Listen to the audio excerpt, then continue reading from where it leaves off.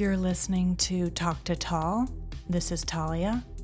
I have helped people in varying capacities, whether it was how to get divorced, how to come out of the closet, how to feel better in my own skin, start a new career, move across the country, move across the world, working on their addiction, how to be honest. It's very easy to lie to ourselves. I like to say the truth is erotic. Let me help you find yours. Hi guys, welcome to another episode of Talk to Tall. I'm very excited today. I have a special guest that's going to help me host a couple questions we have. Her name is Pam, and she is a therapist. So I would like to let her do a little bit of an intro and tell us a little bit about herself. She's also an artist, a painter. So take it away, Pam. Okay. When I take it away, usually I will go all over the place and talk too much. That's so fine. I thought to myself, how can I organize it so I don't do that? And then I thought, okay, one of the great things I learned getting older is that it's very important to create pockets of joy in your life. And so I thought that's the way to organize talking about myself, because I've created pockets of joy. One pocket of joy that I've created is as director of counseling at a college where I worked for 37 years. I created these incredible programs for students that were very creative, very different, and that was a great pocket of joy, and repeatedly. Then another great pocket of joy is making art, which I discovered later in life because I wasn't trained as an artist. And I discovered accidentally when my daughter was painting, drawing on the ground at 7, and I just started doodling. In any case, I love painting, and I'm zoned out, and that's a great bucket of joy. And then not finally, but another area where I've created a pocket of joy is in my work with my patients.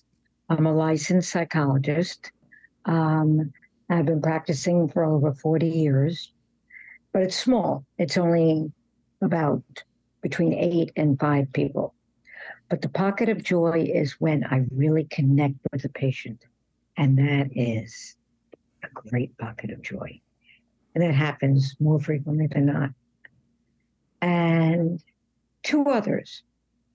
One is, and this might sound weird, but when I connect to babies and young children, and I walk around a park nearby 6 days a week for about 3 miles, I see a lot of babies and children. And we lock eyes, some don't, but sometimes when I do, and smile, and sometimes even say something if they can speak. And that is wonderful, because babies and children have what many of us have lost, and that is openness and responsiveness. And that's so important to me. And of course, I don't know if it's the last pocket of joy, but the intimate interactions with very special people in my life. And that's a little about me. God, that's beautiful. And that was short. Go ahead. That was short. That's so beautiful. I mean, I think I'm going to take that pocket of joy. It's very hard to, when you are moving around life, moving around New York, you're going at a specific pace. You're trying to get from this point to this point, to really notice those things. I love that you mentioned children. I want to tell you a quick little story. My father has a finance guy in Eugene, Oregon, and he, for some reason, I started meeting with him and talking to him over the phone, even though I live in New York. And his wife came to the city with their 3 children yesterday. And I've never met the wife. She didn't really know how I knew her husband. And she had these 3 children, and they were so precious. And we got caught in a rainstorm. So I took them to the American Doll store, in Midtown in the car. And I had the best time in the car with these kids. We were singing. And the mother said, you do such a great job with children. It's incredible. And I thought, I feel like I'm those little people. I can connect to them in a way that I connect to people, but especially little people. They're so intuitive, and they're, like you say, they're just free, non-judgment. So thank you for bringing that up. I have a lot of questions that I get frequently from callers about therapy, and I wanted to ask you a couple things. And I know you're have a lot of experience in it. How, when someone decides that they want to go to therapy, in my own personal experience, I've been in therapy off and on probably for the last 40 years of my life, because I always think there's something deeper to learn about myself, maybe the way I react to things and my emotional center. But when people come to see you, is it usually because they've reached a crossroad where they want to discover something, they want to get through some situation, they're having marital issues, whatever the case is there one thing that really draws people to therapy? And how do you go about? Okay, I want to know all about that. Always, it's because people are suffering. Always. They are feeling discomfort and they are suffering on some level. People don't go to therapy because they think, oh, what should I do with Thursday afternoon? Or how can I spend my money? But rather, they're suffering, everyone. And so it's not, they might be at a crossroads. It might be all of the things you mentioned, but it's bothering them and causing them some kind of level of agita. And so that's what brings people to therapy. Wow. And I know there's all types of therapists. Sorry? Did you find that, when you went to therapy? Yes, and I'm currently in therapy. Yes. I sort of I'm of this type of situation. I'll explain a little bit about my personal life. I feel like I've always been suffering in a way. I had a difficult upbringing. I had a big drug addiction for a long time. Then I got sober. And I think I've always had this empty pit inside of me of loneliness. And I tried to fill it with various things. And I think I'm doing better in what I now perceive as, trying to, they call it the God-sized hole.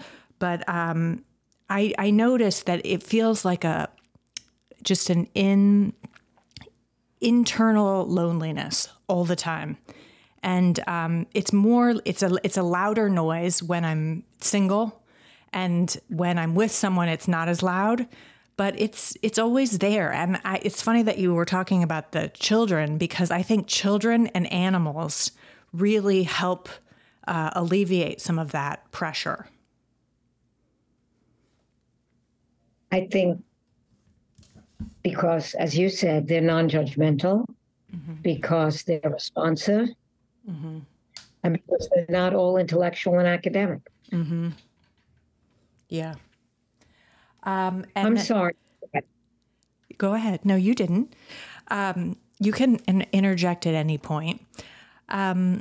So I like that you say that.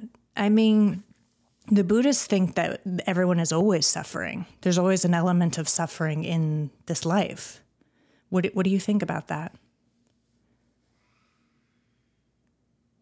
I don't think people are always suffering at all, because I just spoke about how I create pockets of joy, and I'm not suffering then. If you mean that there's suffering in a person's life, absolutely. Absolutely. You couldn't have the joys unless you had the pain.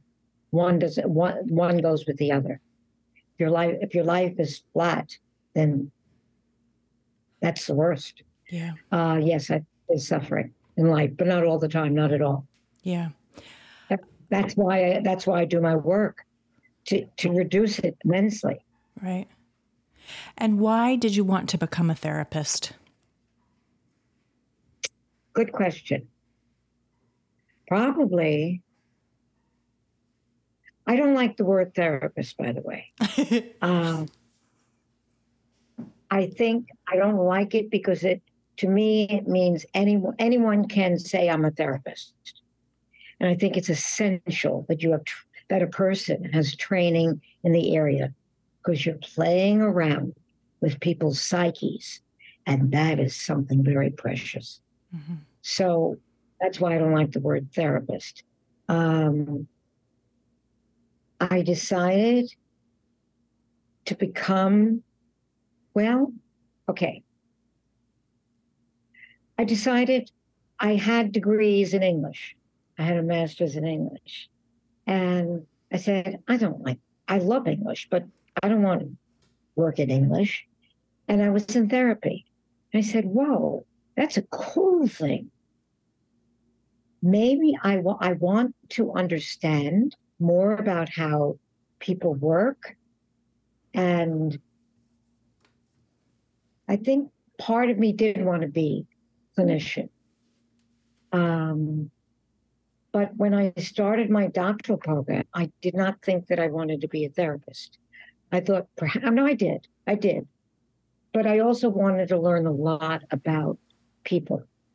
And boy, did I learn a lot. I mean, things that I didn't even want to learn.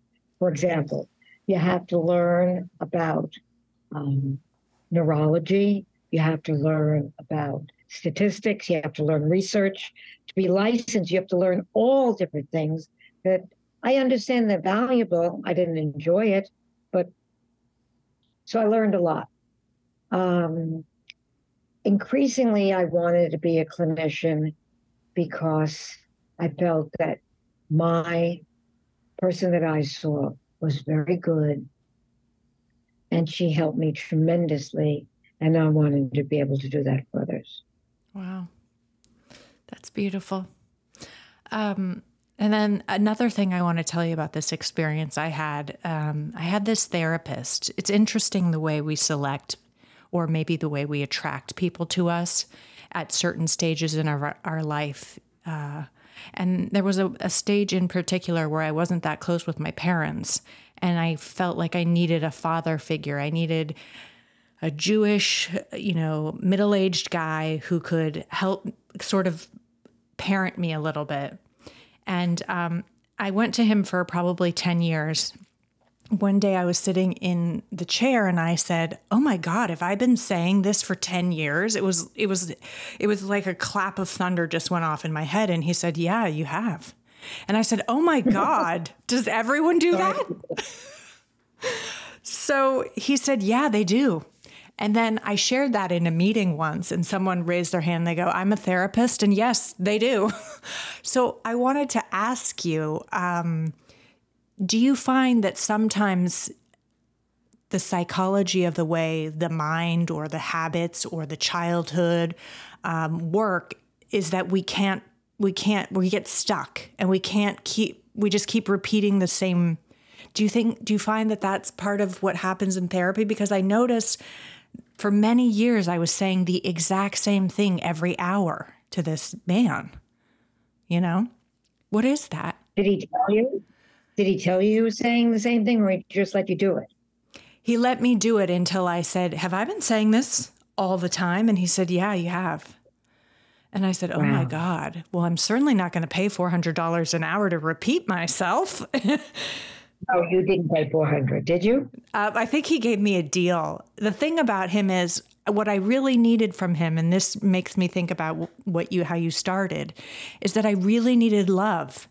And that's also a very big theme in my process in life. And so I try to collect love to every little area of my life. And so this relationship I had with him, my therapist, was a social connection. I got to leave, work or my apartment and go to his office and sit there. And then it also felt like love.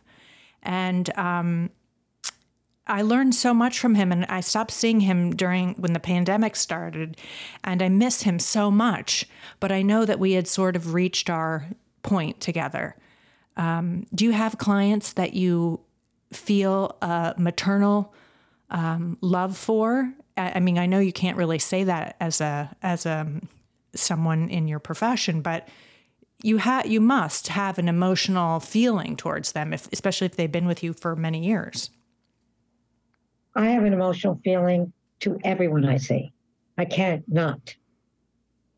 Is it maternal to everyone? Absolutely not.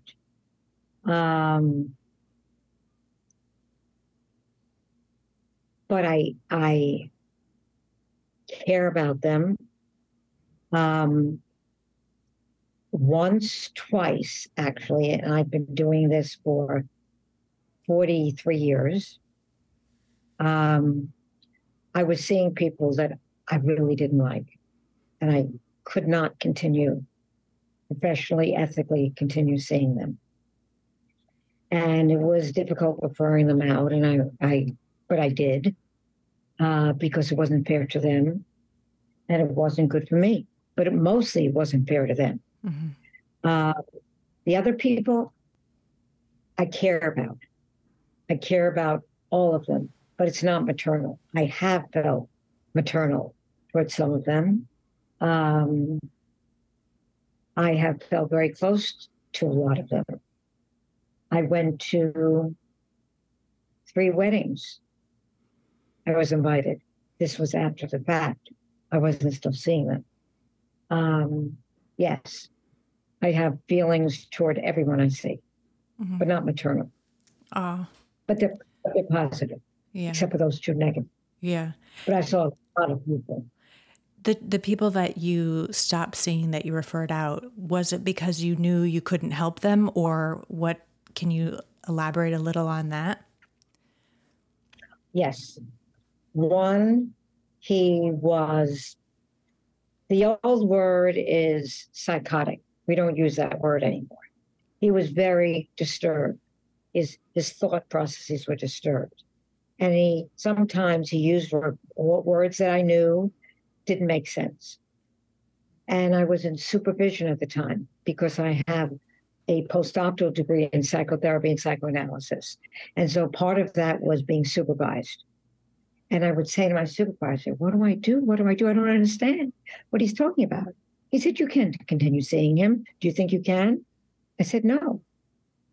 So I couldn't see him because part of the time I had no idea what he was saying.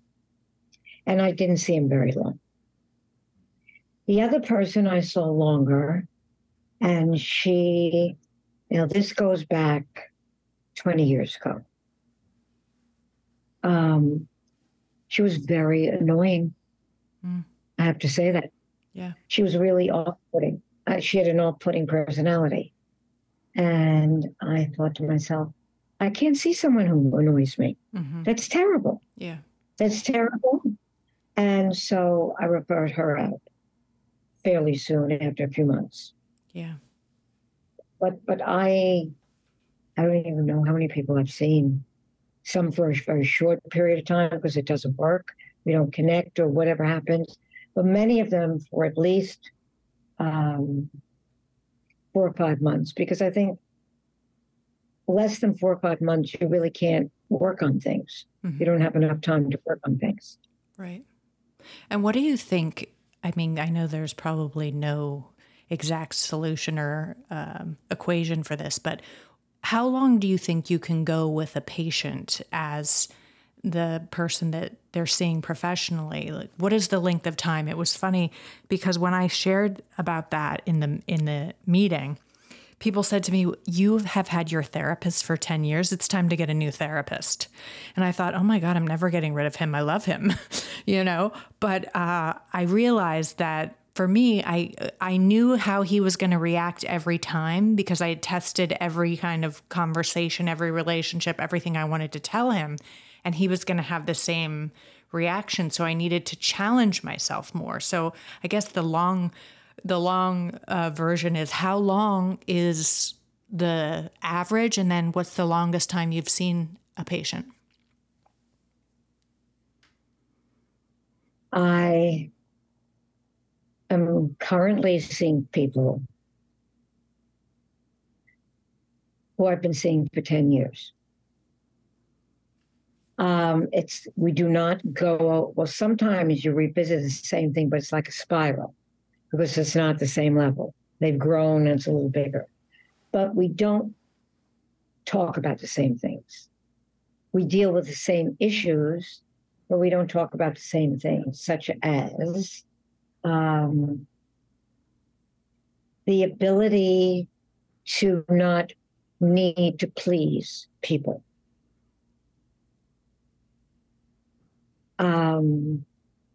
That's something that is 10 years work. Wow. The answer is no, 10 years is not. I'm seeing people now I've been seeing for 10 years, but we don't talk. They don't know what I'm going to say. Well, sometimes they know what I'm going to say. Sometimes they know what I'm going to say. Yeah. I even say, you know what I'm going to say, don't you? Yes, I do. Laughing reminds me, and I shared that with you, is that humor is essential to me in every part of my life. And it's an important part of my therapy with patients. And I'm not talking about telling jokes. Right. I'm just talking about seeing the absurd, the silly, whatever, and laughing together. Yeah. I think it's very healing too, because just looking at you right now, you're smiling, you're beautiful, you're open, and I already feel comfortable with whatever I'm going to say to you. And that is such a big part of accessing our own selves.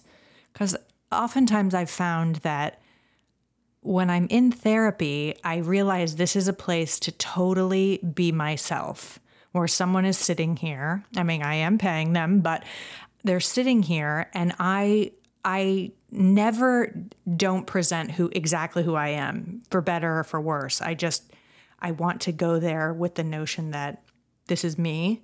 And sometimes it's even to hear myself talking to the therapist. These are the things that come off my chest in the first 5 or 10 minutes of the session, which I think I could tell a lot about myself. If I was taking this from a bird's eye view, I'd say, okay, these are the things, that are important. So you're a perfect patient. I'm sorry to interject, but I want to tell you, you're a perfect patient because many, many people cannot do that. They cannot just go like that and, well, no one can see this. They can't, it just doesn't. Yeah. It's really hard to get to it. So that's great. Wow. I think I took a while to get there, and I think being sober helped, but I know that when I was drinking and using drugs, there's no way I could access anything inside. So when I sat in therapy, I was thinking to myself, this is completely serves no point. And you hear about that a lot. I hear that a lot and have with some of my clients, that their therapist 12-step them. What's another word that I can use instead of therapist that you would like, since you don't? Well, I use the word clinician because then it could be a psychiatrist, psychologist, or social worker. Okay. I think it's important that the person be licensed. I think that's very important. Absolutely. But it could be, so social worker, psychologist, psychiatrist, or clinician. Okay, clinician. That sounds it sounds chic. Okay, well then I go for it. Another question that I have for you, just because I'm curious how Zoom sessions work versus the in-person. Now, for me personally, because I'm an introvert, I spend a lot of time by myself. I work for myself. I work alone. The only time I'm really outside of my bubble is when I interact with humans outside of my apartment or out the office. But what do you think you probably could say that everyone's different, but how do you feel that because we do so much work on Zoom, how does that change how we are doing our inner work of the mind? Is it more successful to be sitting next to someone? In my experience, it is, because I need a person near me. I need to feel, okay, this therapist is right there, or this clinician's right there, and she's looking at me, and I just can feel her energy. So what do you think about that? Well, I'm going to tell you something right off that you're assuming that's not true. I do not do Zoom. Oh, I, uh, and I don't go to my office, which is only 2 blocks away in a beautiful brownstone that I own with the 2 other psychologists since the pandemic began. And actually, I'm going to use the word therapists. See, here you go. Most therapists I know don't either. They do it from home.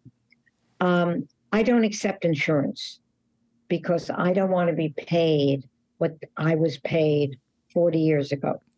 So therefore, the people who are on Zoom have to be because the insurance companies require that. Oh. I do not like it because, and I'm on Zoom with my book club and with other meetings, with you, it's really interesting because you're only one person, so it's so much easier. But usually it's little squares there. But even just, I find it distracting. Yeah. Because, and I don't want any distractions. So that's fine for the people who have been seeing me. So they know what I look like and what it's like. Although I do want to add to that because I had a conversation with someone about that. I've seen new people and they've never met me. They know what I look like because Psychology Today has a directory of social workers, psychologists, psychiatrists. Did you know that? Yes, I did. Yes. Okay, so I'm on there. And so my picture is on there. So they know what I look like. But they do not see me. And I think there have been 4 of them or 5. And 4 of them have never been in therapy before. Wow. So they don't have anything to compare it to. They never bring anything up. I did bring it up with 2 of the people that I had been seeing. And one said, I thought it would be weird and it'd be difficult. And it's not at all. You're the Pam I know. Yeah. So now, if I were to go into therapy now, and I've done about 4 million hours of therapy, I had to, as part of my training, be in analysis, which is defined as 3 times a week for 2 years. But before that, I was in therapy. I would want to see the person first session, and then I'm fine. Yeah. But it bothered them, and the other people, they don't see me. Wow. I'm going to jump all over with questions that I get. So somebody wrote and said, why is there a couch and why do people lay down in therapy? What is the purpose of that? Okay. I was trained in both psychoanalysis and psychotherapy. Psychoanalysis, traditionally, according to Freud, is you lie down, you don't see the therapist. I did do that at the very beginning when I started seeing patients. The point is that you don't want them to look at your expression and see your expression because it might affect what they're going to say. You want them to be able to say whatever they're going to say and not feel that they see a disapproving look or an approving look. And so that's the reason. So you don't see. Now, occasionally, before the pandemic, I would have someone lie down, I remember, twice for a little while because she was too into how I was reacting. So that is the reason why people lie down. So they don't, originally, according to Freud, it was to free associate it, but that's most people don't do that. So they don't see the reaction of the therapist. So it's easier for them to talk. Wow. But I don't do that anymore. That's incredible.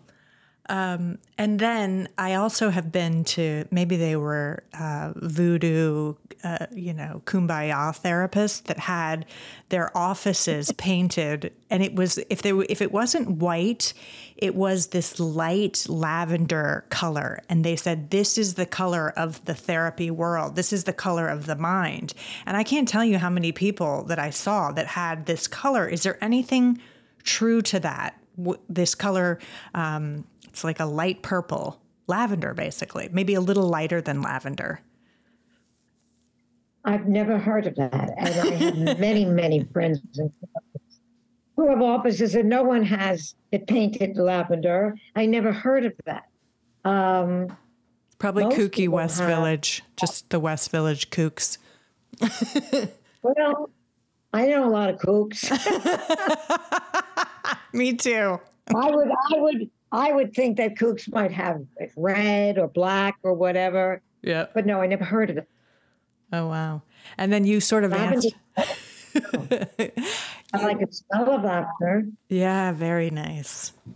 That's another thing I was thinking is, do you use any of the 7 senses to access something that might trigger an emotional response or something in the brain to help with what they're processing? That's very interesting. The 7 senses. We're talking about sight, hearing, touch, smell. What are the other senses? Sight, hearing. Yeah, exactly. Maybe it isn't maybe it's 7 C's and not 7 senses, but I'll look that up. But you don't have to look it up. Okay. Do I?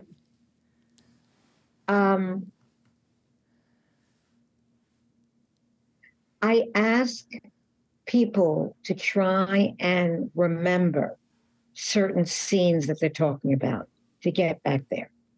So inherent in that question or request is taking in the sights and smells, but I don't emphasize it. Right. The sight I do. But from a memory standpoint, you're saying, so you'll say, envision yourself, whatever, on a pier. Yeah. Yeah. Yeah. Interesting. Yes. It reminds me of EMDR, which I've, the process where, tell our listeners what EMDR stands for. It's eye movement. I cannot, because I am not trained in it. Okay. I shared an office with 2 other psychologists, and one of them did EMDR. Mm-hmm. And when we would meet, we would deal with, sharing the bills for the heating, for the phone, for the this or that. And I don't know. Yeah. So you probably know more than I do about it. Well, I know a little bit about it. I did it for a while. What I find so fascinating about it is it has a cap moment. You can only do it for so long. It's not like you're going to continue on with this therapist and be doing EMDR every session for 4 years, just as if you and I might do. So it has a certain arc, and you get through the things or the traumas that you want to process, the thinking and the feeling receptors of the brain, and you want to learn to feel differently when you're thinking about whatever the trauma was. But in my own personal experience with it, I'll tell you what it was like. It's so that you're wearing your headphones and you're following a little light that's going left to the right, and they'll speed up the light based on whatever memory they're taking you through. And you have to follow it with both eyes. So you can't focus on anything else, and they'll take you through the memory of whatever the experience was. And you'll start to process how that felt until the therapist sort of guides you into another way to think about it and feel about it. And then eventually when you get to the end of it, it's like such a distant memory that it's so hard to grab onto the memory, even though it might have been really painful, that it just feels so far away and it's hard to access it again. And most of the things that I processed, I don't, if I try to think about them, it doesn't come back into my mind. I know they're there, but it's kind of powerful. It sounds pastoral. Yeah. So, do you think my training? Go ahead. No, go ahead. I want to hear. My training is in interpersonal psychotherapy, and the focus is on relationships and how people relate to each other. And you've heard the term transference, I assume. Yes. No? Yes, definitely. Yes. Too much, okay. I've heard. Okay. But it's a powerful tool because it happens inevitably. And this is for people who are listening who don't know what transference is. It's when you get into a groove, you're seeing the person, the therapist, long enough. See, I'm saying therapist, not clinician. You see the therapist long enough. You feel comfortable and you start reacting a typical way you react. Very often that way includes something like the way you reacted to a key or key people in your life in the past. And so the therapist is no longer the therapist, let's say your brother, your mother, whatever.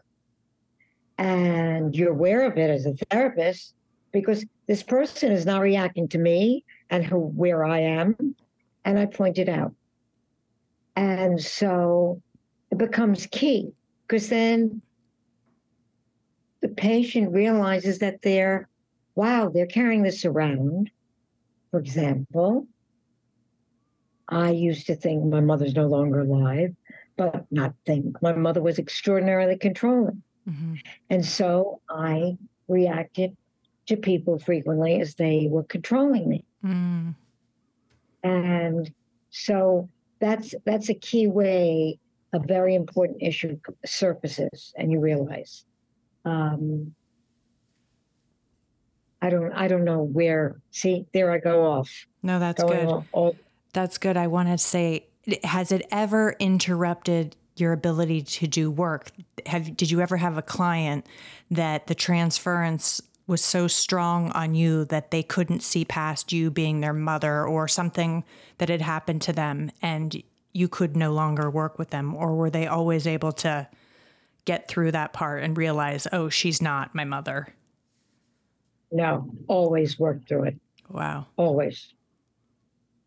That's incredible. Yes. And I don't always use transference, only when it, comes up and I don't use it that much. More frequently nowadays, people are very concerned with relationships, lack of relationships, dysfunctional relationships, biggie. Because I've learned in all my years that everyone comes from some type of dysfunctional family. Everybody. Mm-hmm. It's a matter of degree of how dysfunctional it is. And that's another thing I just want to add. When people come to me for the first time, I'm the first therapist they've seen. They have no idea what their major issues are. They know that they're having anxiety attacks, or they're getting angry at their wife, or something that they want to deal with. But they rarely know what their major issues are. That takes a while. And the use of dreams. I use dreams because dreams is a key to your unconscious. And I think unconscious is very, very key. I think it's what motivates so much behavior. And once you make the unconscious conscious, you have control over it. And it's great. Then you can be rid of it. Wow. Yeah. Does this make sense? Or am I talking too theoretically? No, it's fantastic. And it's actually helping me in so many ways, just listening to you speak about that. I have very deep, we're almost out of time, but I just wanted to say one thing about dreams. I've never processed any dreams, but I have very visual dreams of things that I think are insight into the future. But perhaps that's not the case based on what you just said. Maybe that's true. Maybe it's not. It's not an insight, but it's a memory, an emotional memory of something that's propelling me forward. What is a dream? Okay. By the way, I believe that some people have psychic ability, extrasensory, whatever you want to call it. I have a good friend who's incredible, and I believe I have a little of it. So it could be what you just said, something about the future. It could be also what you said, something from the past. And sometimes a rose is a rose is a rose. And frequently a dream is a dream is a dream. And it's a rehashing of whatever you did that day or 4 days ago. And I'll give you a very short example, is that a lot of my work as an administrator was running meetings or developing things. For the first 5 years after I was retired, I didn't dream about it. Now I have so many dreams where I'm creating programs or I'm running meetings, and it's such a goddamn drag. I don't want to do it. It's something I did. So the answer is a dream is sometimes a rehashing of something you've done in the past. Sometimes it's a key to something that's bothering you, but it's rarely in the form that it is. So it could be that it could be a friend of yours, but it's not really your friend. Your friend represents maybe you. Right. Now I'm getting far into dream interpretation. Wow. But the answer is all. I might have cut you off to repeat that last sentence that you said. All dreams are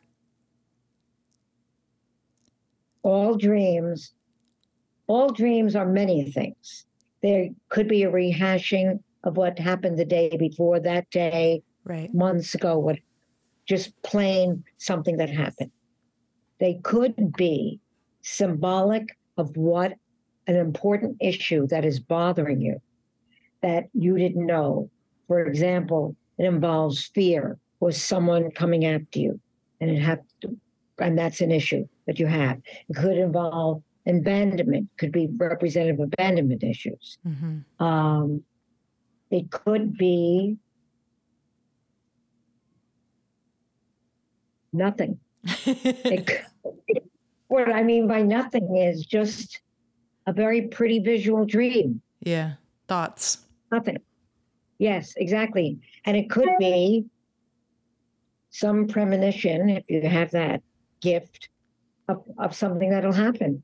I dreamt, actually, I was very close with my grandmother, and I dreamt that she died. That was my dream, and that night she died. Wow. And my last husband dreamt that night, he dreamt his mother was walking with his brother, and she fell down, and she died, just dropped dead. He got a phone call 2 hours after we woke up, and that's exactly how she died. Wow. I love hearing things like that. Yes, isn't that amazing? It's powerful. Yeah. It's like a little insight into the magic of the divine or what happens to these little bodies we're in, you know? I have loved having you on the show, and I would love for you to come back anytime, speak about dreams. We didn't get to your painting, but maybe we will next time. Oh, we didn't. No. Like that, I love that. That's so in my soul. Yes. Well, you'll have to come back and chat with us about that, because you are a very brilliant woman, and I've very much enjoyed listening to you and talking to you. So please come back and speak with us anytime. And thank you for being here. And ditto. You're very easy, wonderful to talk. Thank you. Thank you. Thank you, Pamela. Have a good day. Thank you, Tom. Have a good day. Bye-bye. Bye. Thank you for listening to Talk to Tal. If you are feeling like you need help to find your truth, please shoot us an email with your question to talktotalia@gmail.com. It's TALK, the number 2, TALLIA @gmail.com. You'll never know your truth unless you ask for it.